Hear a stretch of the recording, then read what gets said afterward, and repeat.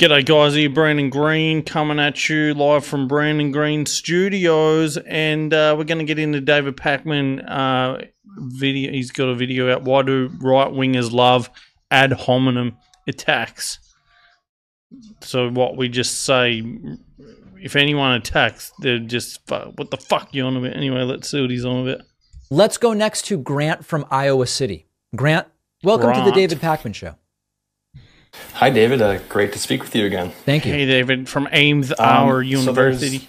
So many ad hominem attacks that are made today in politics, and to me it seems like a lot of people accept them as being substantive, especially if they're made against people they don't like. Do you think this is something that is it because they don't recognize it's a fallacy, or It's a fallacy, do you think David. they are clearly aware of that, but they're just so eager to see their opponents get quote-unquote owned? Well, give me an example. What's a recent ad hominem attack that people aren't realizing? David, some right-winger owned me.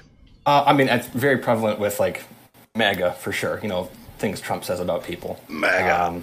You know, even calling, you're saying, like, Jack Trump Smith, will say, this guy's a loser, Jack that Smith's guy's deranged low or energy, whatever. And then lightweight, people are that like, sort of stuff. he's absolutely right.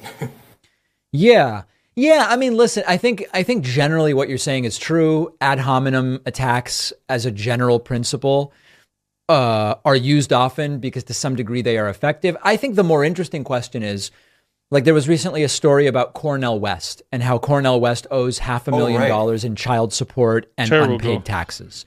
And there are people saying that's ad hominem because it's not really about his policy. But I think that there's a counterpoint to that, which is, well, tax policy is very much related to what one would do as president.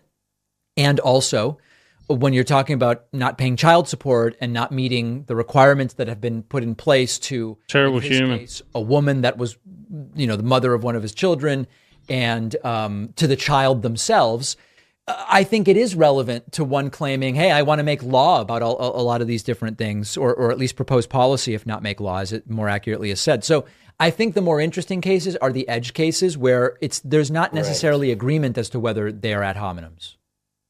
Yeah. I think I saw you break that down on the Monday show, I think it was. And What a weird phone call. What a fucking dropkick fucking fan. David Pakman's fans are fucking idiots. the ones that are pretty blatantly obvious. The ones that are blatantly obvious, of course. Yeah, I wonder why people just... Bringing up about insults, man. You can't make this shit up. winning the argument, you know, as it were. I don't know that everybody's thinking in the that's vocabulary the of logical fallacy, but certainly if they find some way to attack their political opponents, they'll go for it. All right, great to hear from you, Grant. Appreciate the call. Grant. Let's take a break. I will take calls again if I have anything to say about it, and I hope... Terrible stuff, guys.